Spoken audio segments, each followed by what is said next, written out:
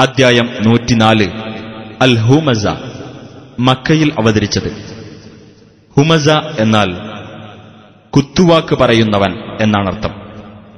കുത്തുവാക്ക് പറയുന്നവർക്കും പരദൂഷണക്കാർക്കും താക്കീത് നൽകുന്നതുകൊണ്ട് ഈ അദ്ധ്യായത്തിന് ഇപ്രകാരം പേർ നൽകപ്പെട്ടു.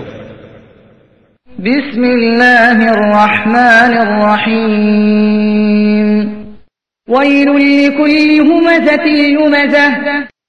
കുത്തുവാക്ക് പറയുന്നവനും അവഹേളിക്കുന്നവനുമായ ഏതൊരാൾക്കും നാശം. അല്ലദീ ജമഅ മാലൻ വഅദ്ദദഹ.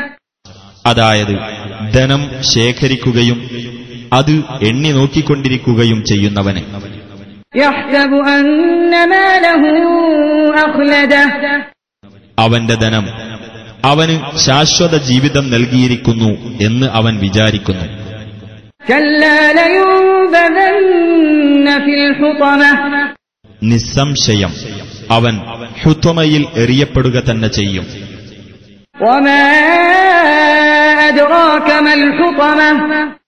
ഹുത്വമ എന്നാൽ എന്താണെന്ന് നിനക്കറിയാമോ? നാറുല്ലാഹിൽ മൂഖദഹ.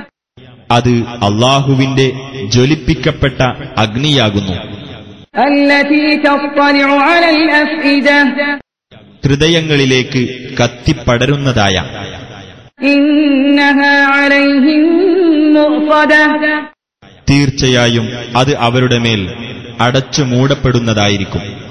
ഫീ അമദിൻ മുമദ്ദദഹ.